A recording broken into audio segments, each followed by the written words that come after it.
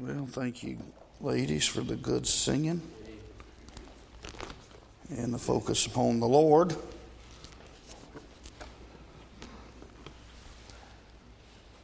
He's the only hope any of us have, so might as well just get used to praising Him and thanking Him for all that He's done and doing and going to do. That's the way we're going to spend heaven together. I don't think it'll be about me and you, I don't think. Where's boasting then? It's excluded. By what law? Like Paul said in Romans, it's excluded. So, the law of faith.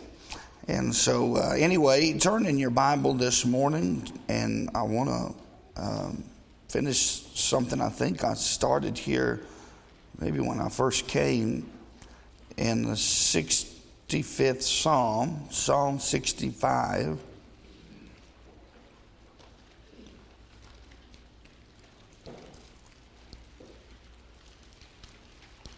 And never did.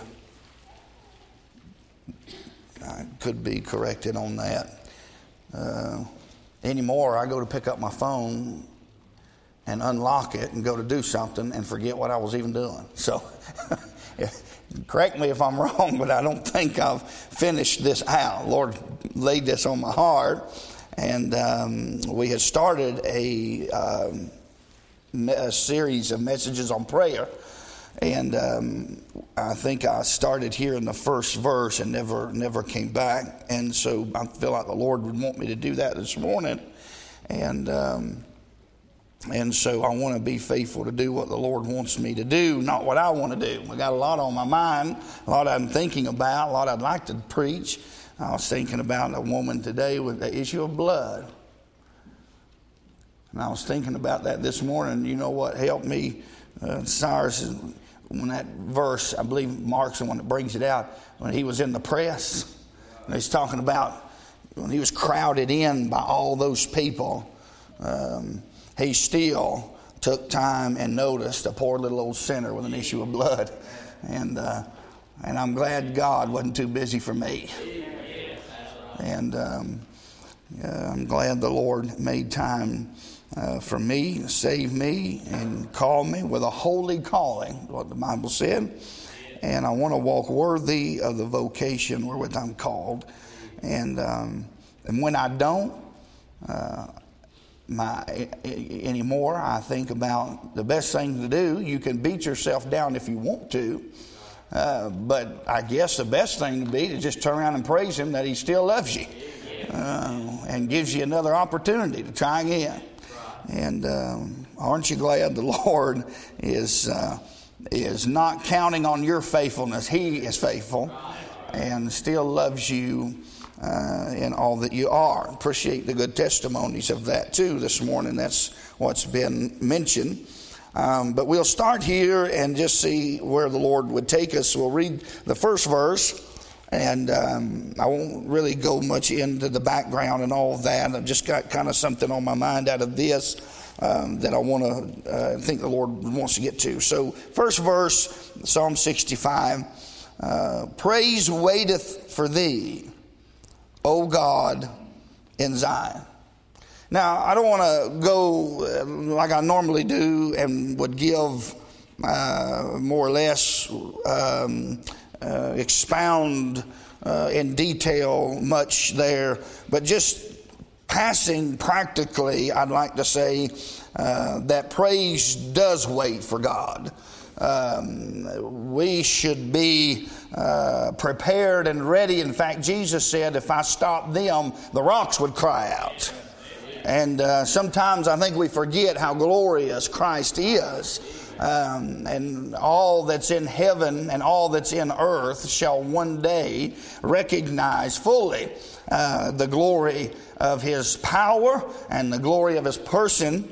And so if we really get a good glimpse of who God is, we'll be ready to praise Him. And a lot of times we don't because we are thinking of ourselves. But when you're thinking of the Lord, as the psalmist is doing here, praise waiteth for thee, O God, in Zion. And Jesus, if you'll remember now, he told a woman one time and said, neither in this mountain, right? But the true worshipers of God are going to worship him in spirit and truth. And the Father seeketh such to worship him, right? And so the time's coming when they're not worshiping this mountain. So praise waiteth for thee, O God, and it does, but you don't have to be in Zion to do it. Aren't you glad of that? Aren't you glad when you're laying there in your bed, or you're sitting at home, or you're down, you're disheartened, you're depressed, whatever's going on, you still have a reason to praise the Lord. Praise waiteth for thee, O God. And there's an argument that could be made of a coming time when his feet shall stand again on the Mount of Olives. As one man said, whom my eyes shall behold and not another. And I know my Redeemer liveth, and he will stand in the latter days on this earth. He that went away in like manner is going to come again, right? And so thank the Lord for that. And there is coming a day for that, and that may be. But anyway, let's move on past that. That's not the message this morning. I do want to start out in verse number 1 and just mention the permanent praise. There's always a time to praise the Lord. There's always, it's never a wrong time to praise the Lord. It's always a good thing. It's always a proper thing to praise God for what he's done and for what he'll do. And it said in the next part of the verse, and unto thee shall the vow be performed. Now, there is, again, I think maybe pointing to a future time here, there is coming a time when they are going to be every man, everything in the earth and under the earth and in the heavens are going to confess that Jesus Christ is Lord. They're going to recognize his glory and praise him for who he is in some day. So they may not do it now, but there's coming a day when all flesh shall come to him, and they will praise him for who he is. It might be too late for some, and it might be, but they're going to praise the Lord for who he is. There's coming a day they will. And say, well, that's hard for me to believe when I see what's going on in our country. I know that. It's hard for us to see that when we see how pitiful a shape we're in. But when he comes back again, whom the Bible said, from whose face the heavens and the earth fled. They fled from the face of him that sitteth upon the throne. He's not coming again with sin. He'll come again a second time. He's not coming and riding on a little old donkey. He's coming and he's riding on a white horse next time you see him. And he's coming in power, and he's going to rule with a rod of iron, and he is going to be, the Bible talks about the wrath of the Lamb when he comes. And that's a coming day. I know it's not a popular subject. We don't like to talk about wrath. But that is just as true as anything else in this Bible. There's coming a day when there's going to be wrath poured out without the mercy of God upon the earth. The Spirit of God will be withdrawn. That's the only thing. He that letteth will let to be taken out of the way. And then there's coming a time when God will pour out his fury upon the earth and upon all flesh. And but anyway, aren't you glad you won't be around for those times? I won't be here, Brother Jones. I'll be gone. And like that one brother that used to sing that all the time, I'll be gone. Earl Hughes. Yeah, Brother Hughes. Brother Earl. Everybody ever heard Earl Hughes preach that or sing that? I'll be gone. And I will be gone. But the last part of that song says, I'll be back. I'll be back.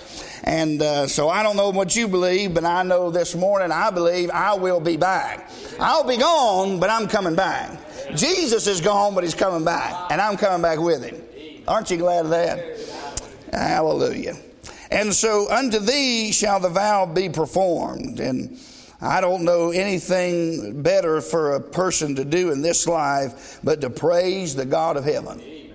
And so we need to pay those vows, the fruit of our lips, and there should be a permanent praise in the people of God for who God is in his person and for what he's done.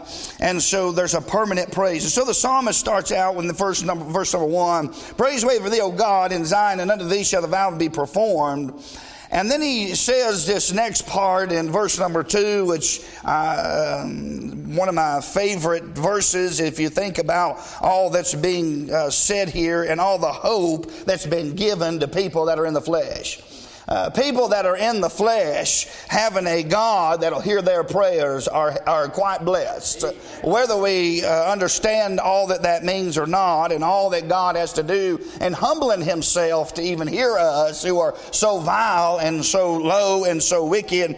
The Bible even said that of himself, you know, that for we know why. Of course, it's speaking of Jesus there, for thou art too holy for iniquities and sins. And so the Lord is so holy and high, he humbles himself to behold the things that are in the earth. That's how high God is. And so for him to open his ears and listen to your prayer, you are blessed this morning. And you and I are blessed that God has an ear to hear prayer. Aren't you glad that God hears your prayers this morning?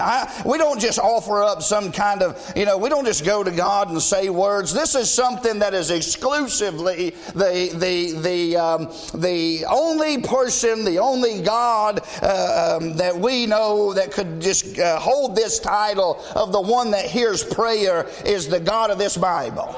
Right? Nobody else, living, dead, or gone on, no angels, nor principalities, nor powers, nor Satan himself can hear prayer. Right? You find nowhere in the Bible where anybody else hears prayer. You see God dispatching others on the basis of prayer, but there's only one who has the capability to hear prayer. Right? There's no little God, there's no Muhammad, there's no Buddha, there's nobody else, there's nothing else on earth that can hear the prayers of any person that's ever lived. Only the God of this Bible can hear prayer. And he does hear prayer. Aren't you glad of that? And aren't you glad that it's not, I've said this, and can't remember who I was talking to, but we were saying this, and I say this sometimes, so I'm not rebuking anybody that's ever said this, but I've said this often. Well, all I can do is pray for you, I guess, as though that's some kind of, weak weapon, that you have in your arsenal there. Man, that ought to be the greatest thing. We ought to look at prayer and not look at it as some ways like, well, all I can do is pray. Man, you'll get a lot more done praying than what you thought you might be able to do. Right? Why? Because it's the God of all heaven and earth and the King of kings and the Lord of lords who's hearing your prayer. Right? It's who's hearing the prayer. So he says unto him, O thou, talking about God, O thou that hearest prayer. You and I are blessed beyond measure that God would hear our prayer. Now answer me this, why don't we pray? God's got an ear. The God who created man from the dust of the earth, breathed into his nostrils a breath of life, caused him to fall asleep, took from his rib, making the help me. God who can still, what the Bible said, the noise of the waves of the oceans. God who's able to humble the hearts of all men. God who hung the stars on nothing. God who is able to feed the fowls of the air. Who clothes the sun as the sun shineth in his strength. Who called forth the light out of darkness and gave the sun its glory. The God of heaven did through Jesus Christ, who all things were created by him and for him, and by him all things consist. That God is who's on the other end of the line when you bow your knees and you get on your face and pray. You're not praying to somebody who doesn't have the capability. He's not limited in anything. There's nothing you could ask God that he cannot do. An ability now. Don't go, well, I'm asking God to lie. Don't get tricky on me now. You know what? There's nothing that God's not limited in resources and strength and ability and desire. You're praying for your loved ones. You're praying for those in your family to get saved. Does God not desire also to save them to the uttermost? Sure he does. This God, you're praying for me, you're praying for one another, say another Christian, and you want to see them stand perfect in Christ Jesus. Do you not think God wants that? Remember, he's able to keep you from falling and present you before the throne faultless. That's what the Bible says. Does he not have the same desire? Oh, God, help me. Does God have a desire to help you? Yes. So I'm not sure anymore. Well, just get back in your Bible and quit listening to yourself. Listen to God and listen to yourself a lot less. You'll be all right. Man, God wants to help you. He wants to help me. He wants to save our loved ones. He wants to see people stand perfect in Christ. He has those same desires. Now, I can't say as well. I'm not talking about all that. What I am saying is this, that God's ear is open to your prayer this morning. And I don't know why we take so little advantage and spend so little time in prayer, knowing that that's the only way forward. Right? And so the psalmist starts out here and he says, praise waiteth for thee. We see the permanent praise. But then in verse number 2, we see the person of prayer. Now, I want to just say a couple of things because I want to get on down the rest of these verses. O thou that hearest prayer, unto thee shall all flesh come. And again, this may be pointing there in those first two. Again, it could be pointing to a future time. But he's in time right now talking to God. O thou that hearest prayer. And he says, God, all flesh shall come unto thee. And so he acknowledges the person of prayer, the man, the God of heaven who we're praying to. And so that ought to encourage us some to just remember who it is you're praying to. I mean, sometimes we forget and we go through our little ritual and we've got our little list and we say our little things, and we oftentimes through just repetition, we forget who it is we're praying to. It's like God's not able to do nothing about it. It's like, well, I'm saying this because I know I'm supposed to do it. Well, have you ever sat down and thought who it is you're talking to about what you're needing? Are you praying at all? I think that's probably the biggest problem. So God, and I appreciate these testimonies just been on my heart this morning too. God, see, the Bible said he was made of a woman, made under the law. In the dispensation of the fullness of time, God sent forth his son, right? To redeem them that were under the law.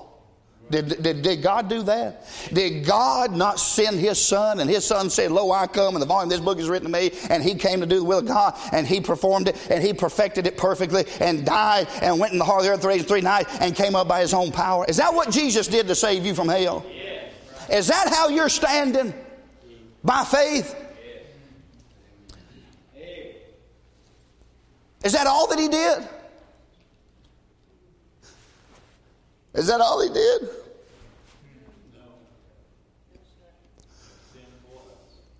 I've been thinking about that verse. I preached it the other night and mentioned it. And I was thinking a lot about this, and Brother Jones, that he's consecrated for us a new and a living way.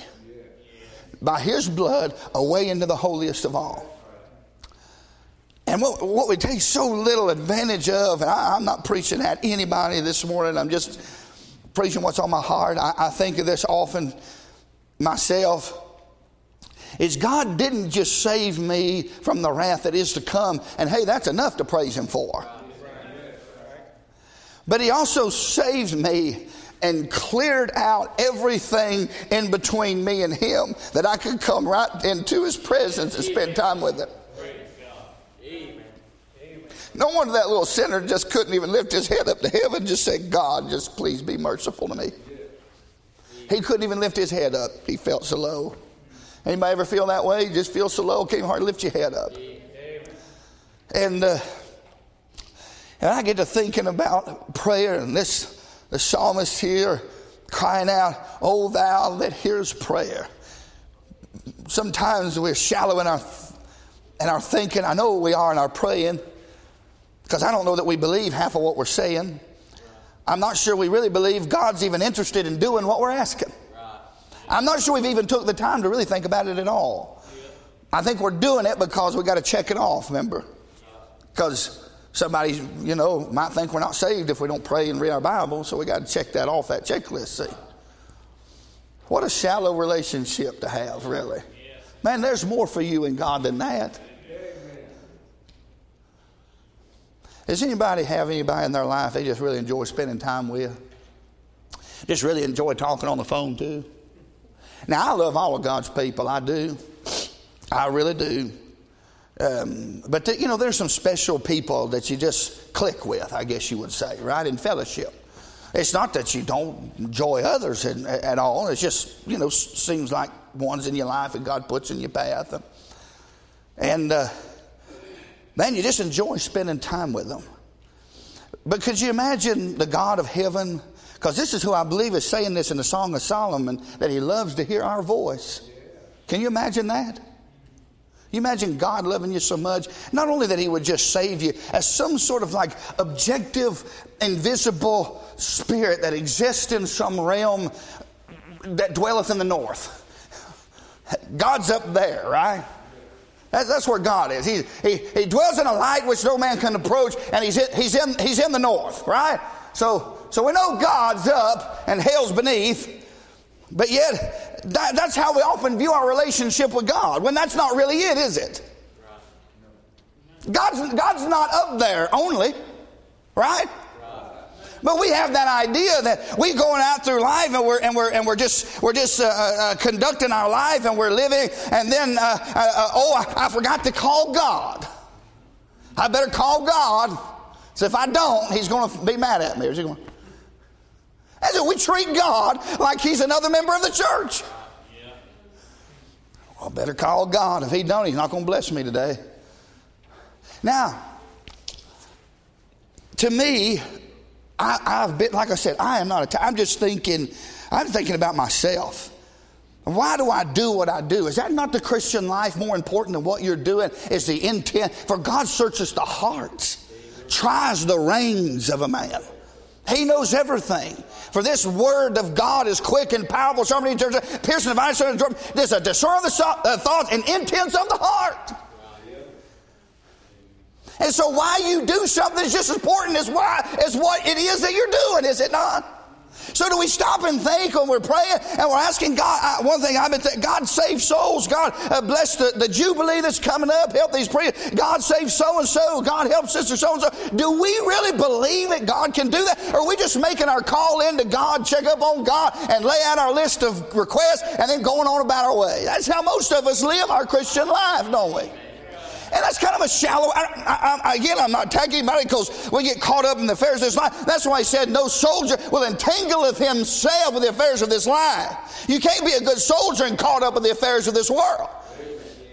And so we're missing out on something and walking in that spirit and praying without ceasing. We're missing something of all of that, certainly. But I think it goes deeper than that. It goes into the intent of the heart. I know religious people that aren't even saved that probably follow more commandments and more. Man, if they don't pray, they're not going to be saved.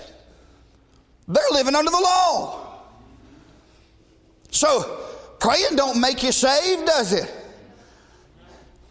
So what is God's purpose when he saved you? Well, that verse said in Hebrews 10 why he came, to sanctify them. Right? So the word he used there is to sanctify. So because he goes on down the end, when he says, by the which will we are sanctified. And he's perfected forever them that are sanctified. He uses that word sanctify. Now that word to me, and we preach it this way and it's right, it's a separation from unto God. That is separation. It's not just the things you don't do, it's the things, it's a turning from unto, right? That's penance, to just turn away from something. That's not going to do any good. Catholics do that. Right? That's just penance. Repentance is a turning from unto. So he uses that word, well, he goes on to consecrate a living way. And that one, he's talking about sanctified, okay? So we know what sanctified is. Sanctified means to be set apart. Right? So if God sanctified you and perfected you forever, I know you don't feel perfect. And I'm not trying to encourage anybody in their sin, but can I encourage you, if you're saved, you are perfect. Get your chin up. You're perfect. Gonna be, but you are. Isn't that strange? Amen. Okay, so he says sanctified. So, okay, so in those verses he said that he sanctified us. Okay, so we know that is to take out from among and to set aside for his use. Right? That's the way it's mostly presented. But I don't think it's like this. I don't think it's like you're in the crowd. Man, I need somebody else to fool with down here. Come on. I don't think it's like this. This adds nothing to the whole message. We're going to do it anyway.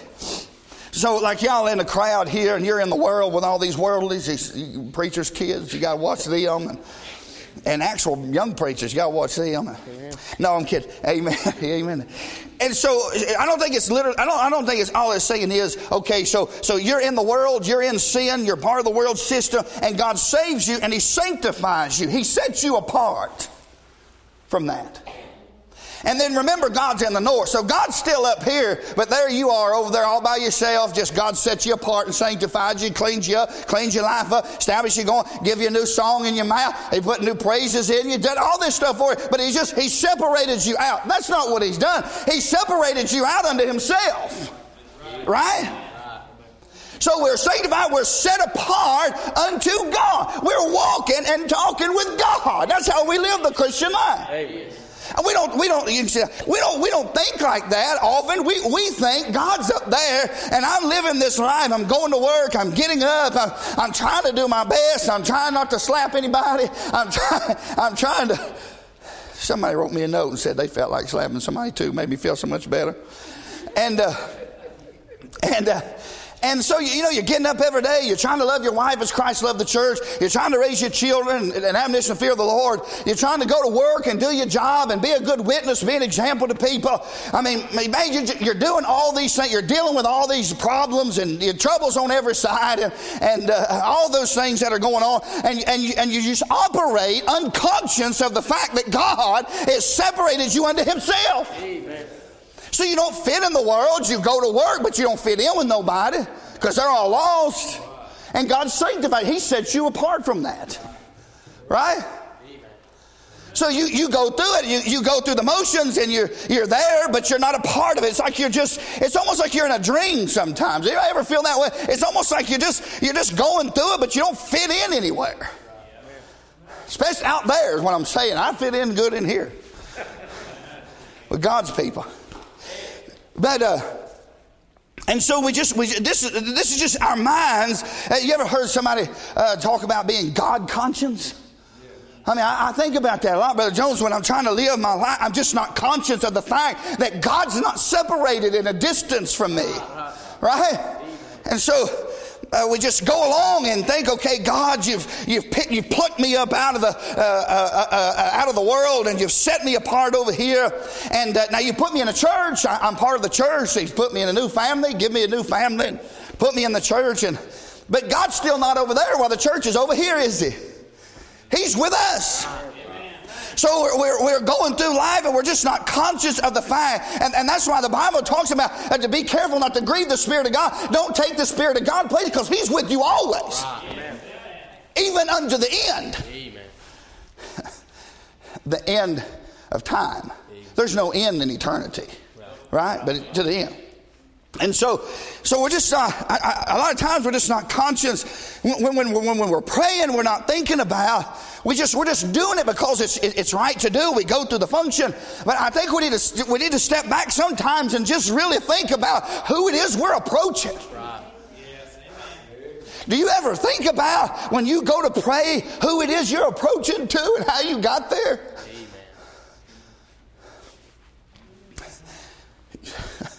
Does anybody ever remember? I know I'm kind of rambling a little bit. Does anybody ever remember? Do you remember when God first saved you? Amen.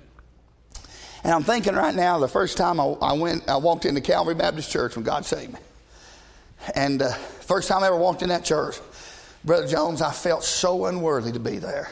Amen. I thought everybody in this building is perfect. They're right with God. They're worshiping God. And I felt so unworthy to be there. Does anybody remember what I'm talking about? I mean, that's happened to me since I've been saved. And just thought about it. I go into church and you sit there and people love you and they've been good to you. Man, you just feel unworthy to even be there. Have you ever had thought, if they knew what I really was, what I really used to be, you ever have thoughts like that? Wonder if they would love me. And so I remember that feeling of going in that first time and sitting there and feeling so unworthy. You know, we ought to feel a little bit of that when we go to God. Now, he said, come to us boldly. I'm not saying we go to him like we're ashamed to be there. That's not what I'm saying. But if we really sit back and the year keeping his eye high, I saw the Lord high and lifted up. I mean, when John the Revelator, when he saw Jesus, what happened to him? He fell at his feet as dead. I mean, any man that saw Christ and his resurrection glory at least fell at his feet as a dead man, really, thinking even a man that he thought looking like the Son of God. So when we think about it and we go to pray, we ought to take a little bit of time to sit back and think, man, God, I want to thank you for allowing me and paving the way for me to come before your presence, because I shouldn't be here. Right. But by grace, in the work and the person of Christ, he has made a way for you right into the very presence of Almighty, holy, holy, holy Lord God Almighty. And now, thou that hearest prayer, not only, remember he said, my thoughts are not your thoughts, my ways are not your ways. You've made a great mistake. You thought I was like you. Isn't that what he said one time? He's not like you. He's not like me. He hates sin, and he has no understanding of it, no comprehension of it, no approval of it. Right. And so you come before him and you think about who he is in his person and his holiness. But when you think about when you come before him and you go to pray and you go to seek God for something, do you really believe? I mean, we got to think about this here for a minute. I think most of the time when we pray, we don't even believe God is even hearing us, let alone can do or wants to do what we're asking him to do. Now that is failing God. Yes. He's capable of so much more. And we go to him and really we're judging that based on the results that we see. So we've been praying for this person and we don't see something happen. And so we get put out and we think, well, they probably not much to this, but I don't know. I'm really afraid to say that. So I'll go ahead and pray anyway. Come on, anybody ever have these thoughts? You pray for something for years and it's like God don't even hear you, let alone do anything. Right. And so we judge God by that. And so then the next time, it's like we've been talking about being a good friend, being faithful to one another. Well, we just give up on God. Right, man. Oh, no, we don't do it publicly. We still come down here and pray. We'll still come to altar prayer. We'll still come to the prayer room. We'll still bow our knee at home. We'll still pray. But in our heart, we've really done to God what we do to each other. Right. Yeah, that's right.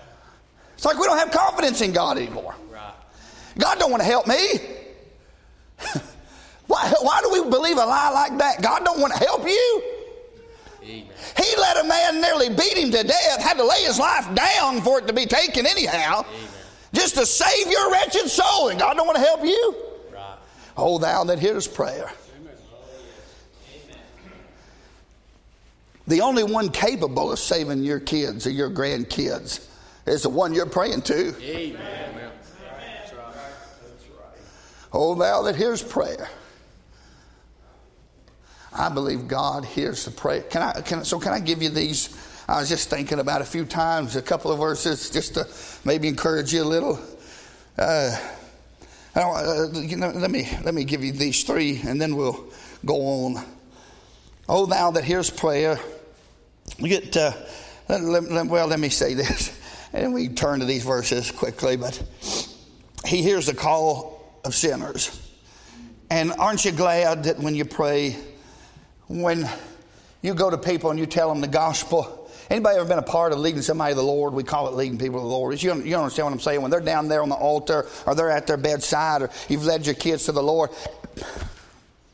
Isn't it good to know when they cry out and say, God save me? Isn't it wonderful to know there's a God in the heavens that'll hear that little sinner pray?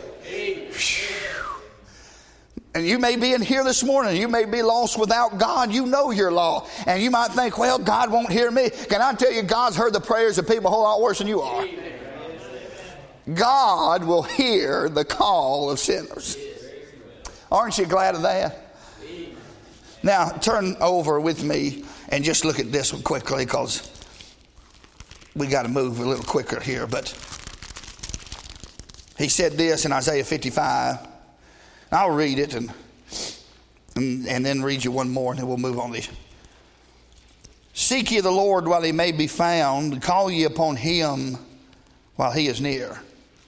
Let the wicked forsake his way, and the unrighteous man his thoughts, and let him return unto the Lord, and he will have mercy upon him, and our God, for he will abundantly pardon. So here he's telling sinners, call upon me. Now, God's not going to command people to call on him and then not listen to him. So isn't that good to know? Now you can turn to Luke 18. We can read this quickly. I need to move this quicker. I want to get these next ones real quick and I just want to encourage you this morning with these verses. God's helped me with that. We know that He hears the call of sinners. Look at Luke chapter number 18, and we can quoted this already. Can we just read this? Let's read this story. It's been a little bit. Okay, so. And he spake this parable unto certain which trusted in themselves that they were righteous and despised others. Boy, what an ugly person that is. Somebody that trusts in themselves that they are righteous. You want to get hurt quick. Spend some time with somebody that's self-righteous. Phew. And despised others. Two men went up into the temple to pray, the one a Pharisee and the other a publican. The Pharisee stood and prayed thus with himself. God, I thank thee that I am not as other men are, extortioners, unjust adulterers, even this publican. I fast twice in the week. I give tithes of all that I possess. And the publican, standing afar off, would not lift up so much as eyes unto heaven, but smote upon his breast, saying, God, be merciful to me, a sinner. I tell you, this man went to his house justified rather than the other. For everyone that exalted himself shall be abased, and he that humbled himself shall be exalted. God heard the cry of a humble man, and He got mercy, and he was justified. Now let's go on quicker. All right, so he hears the call of sinners. He hears the cries of the saints. Look at 1 Peter 3:12. You know these verses. You still got confidence God hears you?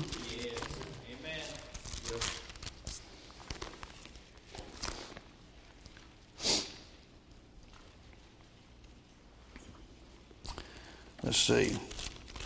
I'm like Brother Golston. James ain't going to do it. I'm in James. Let's get in 1 Peter 3:12. For the eyes of the Lord are over the righteous. Now, based on what we just read in Luke, surely it's not over the self-righteous. So, who's the righteous here that he'd be talking about? It'd have to be those that have imputed righteousness. The saved, the redeemed. So if his eyes, look at the verse again, verse 12. For the eyes of the Lord are over the righteous, and His ears are open unto their prayers. But the face of the Lord is against them that do evil. So God not only hears the cries of the sinners, He hears the call of sinners, He hears the cries of saints in 1 Peter. And then I want to mention this quick and I'm going to go. The concerns of His Son. And we know the verses. I'll just give them to you quickly. But in John chapter number 17, you remember the prayer there that Jesus gave on your behalf. He ever liveth to make intercession for you. We dealt with some of that in the friends. But He hears the concerns of His Son. You remember He said at one time, Lord, I know you always hear me, Father, but I did it for their sake. And so He hears the concerns of His Son. So we see the permanent praise. We see the person of prayer. O thou that hearest prayer, unto thee shall all flesh come. Iniquities prevail against me. I'm in verse number 3 now. I'm back in Psalm 65. Let me just give this and we'll go. All right, so Psalm 65, verse number 3. Iniquities prevail against me. Now, so I gave this title to it. But in this prayer that we see here, because that's what it is, right? He's talking to God. Oh, thou that hearest prayer. When it says thou, he's talking to God. And he says this. He says in verse number 3 that he has a prevailing problem. So can I talk to you about something here just a moment? And I want to talk to you just a minute about the prevailing problem of sin in the life of a Christian. Now, we won't have to deal with them because if we tried to mention all the different, you can't even do it. But you know the ones that are in your life, right? That's why the Bible says, lay aside the weights and the sins that does so easily beset us. Yours besetting sins aren't mine and mine aren't yours. But you knows what yours are and I know what mine are. Right? All right, so the psalmist here says, iniquities prevail against me. As anybody, as a Christian now, got to get you for lying, don't lie now. Has anybody felt like that sin was prevailing against them as a Christian?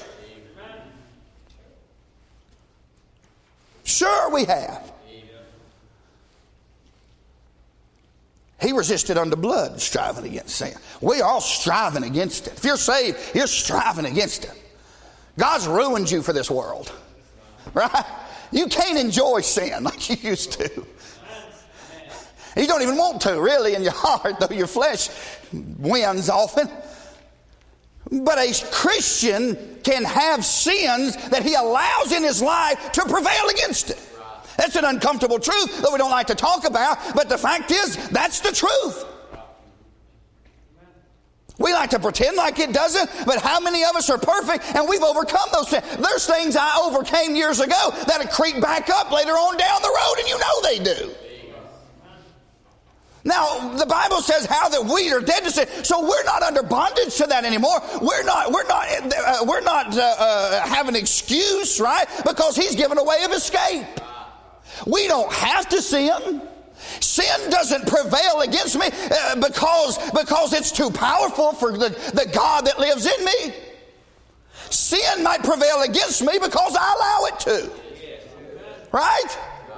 Let not sin, therefore, reign in your mortal body. If you could not have sin as a Christian reigning in your life, reigning in your mortal flesh, why would there be a warning telling you don't let sin have dominion over your life? Don't let it control you anymore. God would not tell you not to let sin control you unless it was possible for you to walk in the Spirit and not fulfill the lust of the flesh. Do you believe God? I believe it. Do you believe it? I got a lot of problem with myself, but I don't have no problem with Him. What He said, it's the truth. You believe this book's the truth? Did God say you could walk in the Spirit and not fulfill those lusts? Did God not say by the exceeding greatness of His power? Did he not say that He is conforming you to an image and He begun a good work in you and He will perform it? And you know how He's performing it? By the Spirit that's in you. So if that's what the book said, then there's a disconnect somewhere. If sin as a Christian is reigning in my life, there's a breakdown somewhere because God said it doesn't have to be that way. So that must mean that there is a power upon which I can draw from to keep me from letting sin reign in my body. Now, often what he's saying there is, oftentimes it'll be one dominant thing in your life. I don't think you could go a whole day and not commit one single sin, right? Because of your flesh, even thoughts that are unholy. That you don't even mean, they just come. So, but I'm talking about intentional things, willful things. And so if there is a promise in the Bible that when God saves a man, He puts a power in him and He said, overcome the world by faith. Then so if the breakdown's not on God's end, the breakdown must be on my side, right? Pretty basic stuff here. And so if sin is ruling and reigning in my body, can I tell you, first step number one, can I just give you just some practical things here, because I don't have the time to deal, but can I try to help you this morning? If you feel like I am a Christian, I am saved, I'm born again, but there is something that's dominating my life, and I try to give it to God every single day, and it seems like it's just wave after wave, it just comes right back on top of it, and I can't seem to overcome this sin in my life. I believe a Christian can get that way. But I don't believe it's because God shorted him something when He saved him. I don't believe that. So I just want to say something here because I've got a bunch of other verses, and I don't think that's where I need to be. But I do want to try to say this because I know what a miserable place that can be. You know why it's such a miserable place to be? Is because one of the first things that you'll do is you'll just give in to it. Yeah, that's right. The battle gets too tough. And it's like, I can't overcome it. So what's the point? God's not listening. I tried to pray to him. I tried to ask him to help me. He's not listening. He's not helping me overcome it. How do you think God's going to help you overcome it? See, what you want is you want God to do all the work. Right? We like to treat God like the drive-thru over here at Taco Bell. For all of y'all don't eat right. So we treat God like the drive-thru, or we treat him like the pharmacy. We go in there, okay, God, I've got a problem. I got a problem with lust, or I got a problem with my tongue, so give me that prescription, and I'll take it, and it'll all be done, and I won't ever do it again. That's what we want. That's what we think about, and that's what we expect from God. And when he doesn't do it, we blame God with it. God put everything in you that you need to overcome the world. And God's given you every tool necessary for you to live holy. And so if there's something dominating my life like that, one of the first things I had to be careful to do is not to charge God foolishly, right? Like Job didn't charge God foolishly. Don't charge God. God didn't cause it, and God's not keeping something back from you so that you'll just dwell in it and just watch you rot in the midst of some kind of sin. He didn't do that to you when he saved you. He's not going to do that to you when you are saved. Hey, if he was going to leave you in sin, he'd have left you in sin before he bought you. So, I mean, you think sometimes how we think about God. I mean, how many of you would think much of me as a dad if I had all the resources necessary to help Tyler and I just watch him drown? That's my son. You wouldn't think a lot of me, would you? But that's how we feel about God. We won't admit it a lot of times. God won't help me. He won't do this. I've asked God to change this in my life. I prayed about this one thing. God won't do it. And so we charge God as though there's some kind of unrighteousness with God. You know, and it's easy. And it's easy. I mean, it's easy preaching. It's hard living. But the prescription for it. Well, let me say this before I. Can I tell you this also? What you won't get ahead in, you won't get ahead by being dishonest about it. Amen. What most fundamentalists do is pretend like it's not even there. Pretend like it's not a problem. You ain't going to get no help with that. But if you've come to a place where you're honest, and you're honest before God, and you know this problem's in your life, and you're struggling with this area in your life, and you're honest with God and say, God, you know this is a problem in my life. You know this is a problem in my heart. I need you to help me with this. If you've got to that point, you're in a good place. Is you're not going to get ahead by sitting there going, God, I'm just a miserable, no good for nothing. I just quit. Well, go ahead and quit. Do us now well to be angry. You loved that little old gourd, didn't you? Hey, can I try to encourage you just a little bit if I can? Would you cheer up just a little bit for a moment? Yes, you are a complete failure. In your flesh, there's nothing good. But God wants to help you overcome this. He does not want any Christian to be overcome. He does not want us to have prevailing iniquities in our life. But he knows they exist. That's why he said, lay them aside and put on the new man. Is that what the book said? So, if God doesn't want this thing ruling and reigning in your life, and that's the word, reign, right? To rule over. Don't let it be your boss. Right. He said sin doesn't have dominion over you anymore. You're free. You're free. You're at liberty. You don't have to sin. I know we try to say that because we feel like in our person, we feel like there's something there. There's just something that's forcing us that way. But God's got a way of escape for every single time. You say, well, I just couldn't help but go to that because of some feeling that I'm having inside of me. I'm dealing with these emotions. I'm dealing with whatever. I'm a teenager and maybe I'm dealing with such and such thing in my life as a young person. And so I didn't have a choice but to go look at these things. You're a liar. Their problem's not looking at things you shouldn't. Your problem is you're a liar. That's your biggest problem. Because God said He'd give you a way out. Right. So, can I tell you what you won't get ahead just hiding, and you will never get ahead. You will never get ahead of this thing by just beating yourself down either. Right. Because as you start beating yourself down, here you go. You're going to go down and down and down. That thing's never going to end.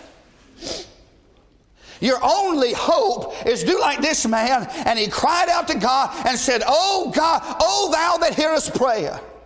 Can I ask you this? If you've got things that are just ruling and reigning in your life, you've got some sins or a sin or a particular sin, and you're saved now, and you've got something in your life that you've been dealing with that you cannot put out. Can I ask you something? How much time do you really spend praying about that? In faith, believing God even wants to help you and can help you. Because I'd really say at the end of the thing, other than just feeling sorry for yourself and having some emotional fits every now and then, I'd say you're not really prevailing in prayer. You're not really praying. Prayer takes faith. Right? And so getting emotional because I'm a failure, not just God, that's not prayer. That's you having a pity party acting like a 3-year-old. And if I saw a kid at Walmart doing that, I'd want somebody to take a stick to him. And so God probably just going to take a stick to you if you start acting that way. Hey, lighten up a little bit. There's nothing to be joking about with sin. I'm not trying to make that funny. But I'm telling you, I have watched people literally drive themselves to near the point of suicide because they couldn't overcome something in their life. That's not going to be the way out. Killing yourself over it ain't going to help nothing, is it? No. That's not going to bring any glory to God. No. That's really the coward's selfish way out, isn't it? Yes. So what did the psalmist do here? Well, he praised Him. He goes to Him in prayer, recognizing the person of prayer. Oh, thou that hearest prayer. And then he talks about these prevailing problems. Now, read with me again. Oh, I preach too slow. Read with me again verse 3, and then we'll go on here. Chapter 66, also he talks about some things about regarding iniquity in my heart. The Lord will not hear me. I understand that. He comes to him and he's honest. Look at verse number 3. Iniquities prevail against me. As for our transgressions, thou shalt purge them away.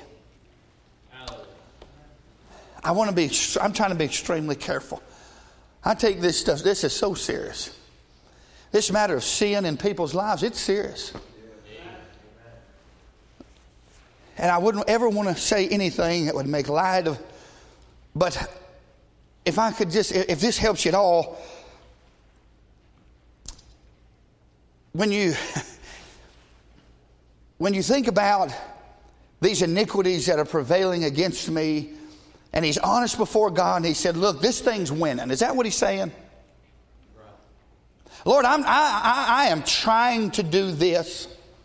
I'm telling you, the battle that I went through for probably 12 or 13 years to get up early in the morning before my day and spend what I felt like was a valuable time with the Lord. That almost drove me crazy. Now, is it right to give God the first fruits of your day? Yes. You better believe that's right. Early will I seek thee. Don't give God the leftovers. It's right to do. But you're not getting anywhere driving yourself to the point you want to kill yourself over. Driving yourself crazy over it. That's not helping nothing. You can't do the same thing over and over and expect anything different. You're going to have to change tactics here a little bit. Yes. So he said, he goes to him and said, now God, look, you know me. You know that there's something in my life that is prevailing against me. But you know what? One of the first things it tries to remember, and can I try to encourage you to remember this? And this is not to encourage you to continue on in your sin by any means. You all know me better than that. But you know what he reminds himself of? And can I remind you on this Sunday morning before we go home? God will purge your iniquities away if you're saved. Don't let it drive you to despair. Let it drive you to rejoicing that God, I know I'm a failure. I know I'm miserable, and I'm going to die trying not to let this stuff prevail against me any longer. But I want to thank you that though those things prevail over me, you promised to purge my iniquities.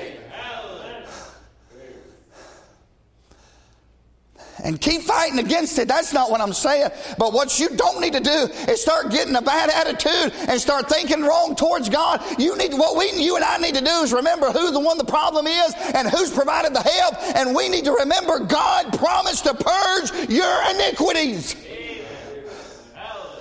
Not to encourage you to do any more of them. But man, it'll help you just every now and then. Just bow your head after you've been fighting the flesh and the devil, and you just had to raise your head and say, God, I know one thing. I may never get it fixed in this life, but I know that I'm going to stand before you having my sins and iniquities purged. Encourage yourself some in the Lord. You're not going to get ahead like this. You're not going to get anywhere. Well, you need to renewed in your mind, and you're just constantly negatively thinking, negative, and just tearing yourself down, tearing everything down. And then before you know it, you're tearing God down. Like God shortchanged you. Listen, if you're failing God somewhere, you are the sole owner of that problem. So, when you go to God, remember who it is you're going to. Remember the person of prayer. And when you go to Him, there's only one place that I know. God doesn't make deals with sin. God doesn't put you on a 6-month program. Right? If God comes to me and tells me to quit smoking, He don't put me on the 6-month Nicorette patch. God's got one answer for sin. He didn't come down and just fool around. He crucified it. Right? In the body of His Son.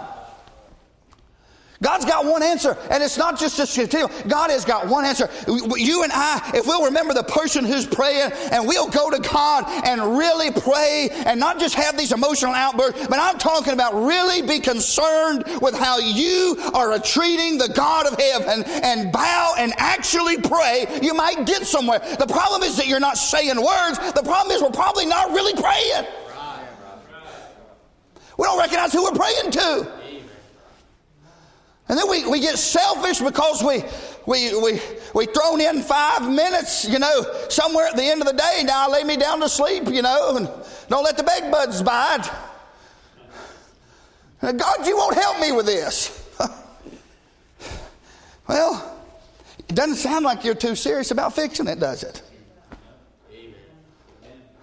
Because if you're really serious about it, the only hope you've got is to take it to God in prayer. The only hope you've got is His power. You can't do it. Right? You couldn't do it when you were lost. You couldn't do it with your lost sin. You can't do nothing with what you've got now. It's going to be through God, right? Well, I'm done, but I've just been thinking a lot about prayer. And if we're really going to make any progress when we're praying, we need renewed in our mind and our thinking some. I almost am scared to think about how some people think about God. And listen, there's plenty of people, there's plenty of Christians that it's not that they're throwing 5 minutes at the end of the day. They're not praying at all. Right. And if we want to have victory over these iniquities and things in our life, we're going to have to get serious about praying. And say, well, preacher, I spend 10 minutes every morning. That's good for you. I don't care if you spend 6 hours if you're not really praying. You know, there's been times that I bowed my head and I've been in prayer, and I don't think it got above the ceiling. Now, you can think what you want to, but there's been times, Brother Jones, I've got down to pray, and I don't even think God heard me. Because in my heart, what I was thinking, it certainly wasn't, "O thou that hearest prayer." Well, done with verse 3 and then we'll come back later. But he knows with this prevailing problem, there's a permanent purging. Thou shalt purge them away. And so, I'm done. I wish I wouldn't. I feel like I didn't even get started. But can I just help you from that one verse there in verse number 3? Iniquities prevail against me. As for our transgressions, thou shalt purge them away. And you know what I feel like he's saying there? I feel like he's encouraging himself. It's almost like, you know who's the accuser of the brethren, right? And so the devil's accusing you day and night before. That's what Revelation talks about, does it not? He's the accuser of the brethren. And I feel like at times we need to get a little bit of this. It's not that we need more confidence in us. We need more confidence in God. We sell ourselves short. We need to have more confidence in God. Do you know God can help you with the things that are dominating your life in here? Do you believe that? And you know what? Even if you're not able to do it, can I give you just a little bit of hope to keep on fighting all the way to the end? There's coming a day when they'll all be purged out before Him. When you try to go to Him and say, God, this isn't perfect, and He says, what sin? Right? When we stand before Him. Keep fighting. Don't quit. Keep going to God. Keep fighting against it. If you have to die trying, do not let sin reign in your mortal body. Fight it every day of your life. But don't get bitter. Don't give in. Don't give up. Keep fighting against it till God takes you home. I am not going to let Satan have the victory in my life. That's the kind of, you just got to get some grit about you, friend. Believe God. Well, so look at that next part. Oh, no, we can't. Let's go. Come on, Brother Reeve, Miss Snow. Blessed is the man whom thou choosest and causest to approach unto thee, that he may dwell in thy courts. We shall be satisfied with the goodness of thy house, even of thy holy temple. I don't know. Please don't think I'm trying to encourage you. And in their sin, I'm trying to encourage you out of it.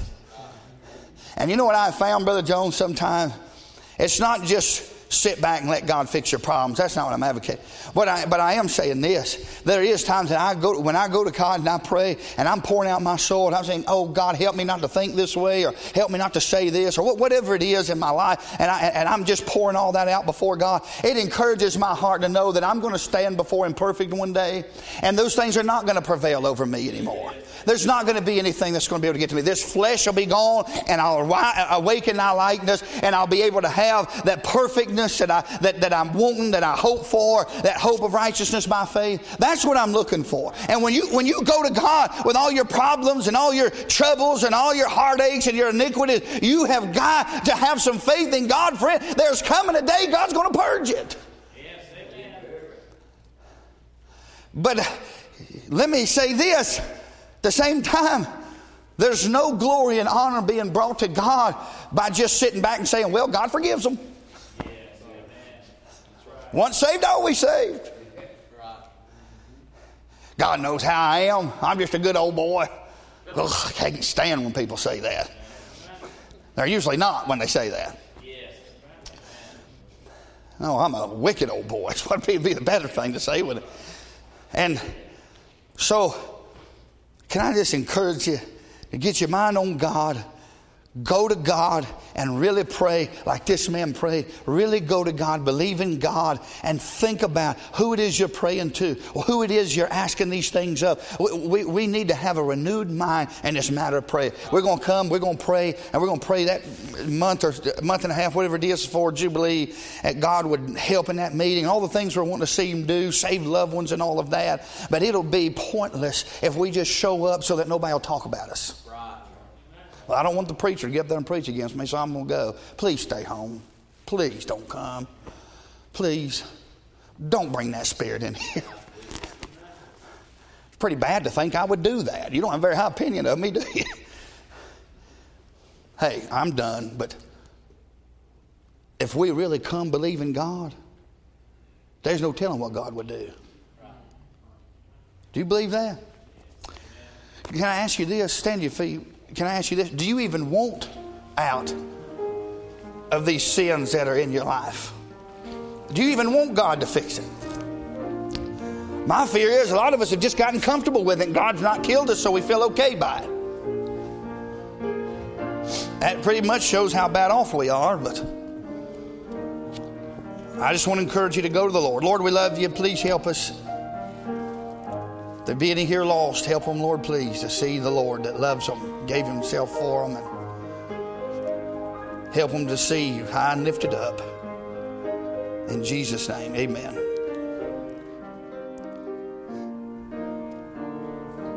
If you need to come, you come.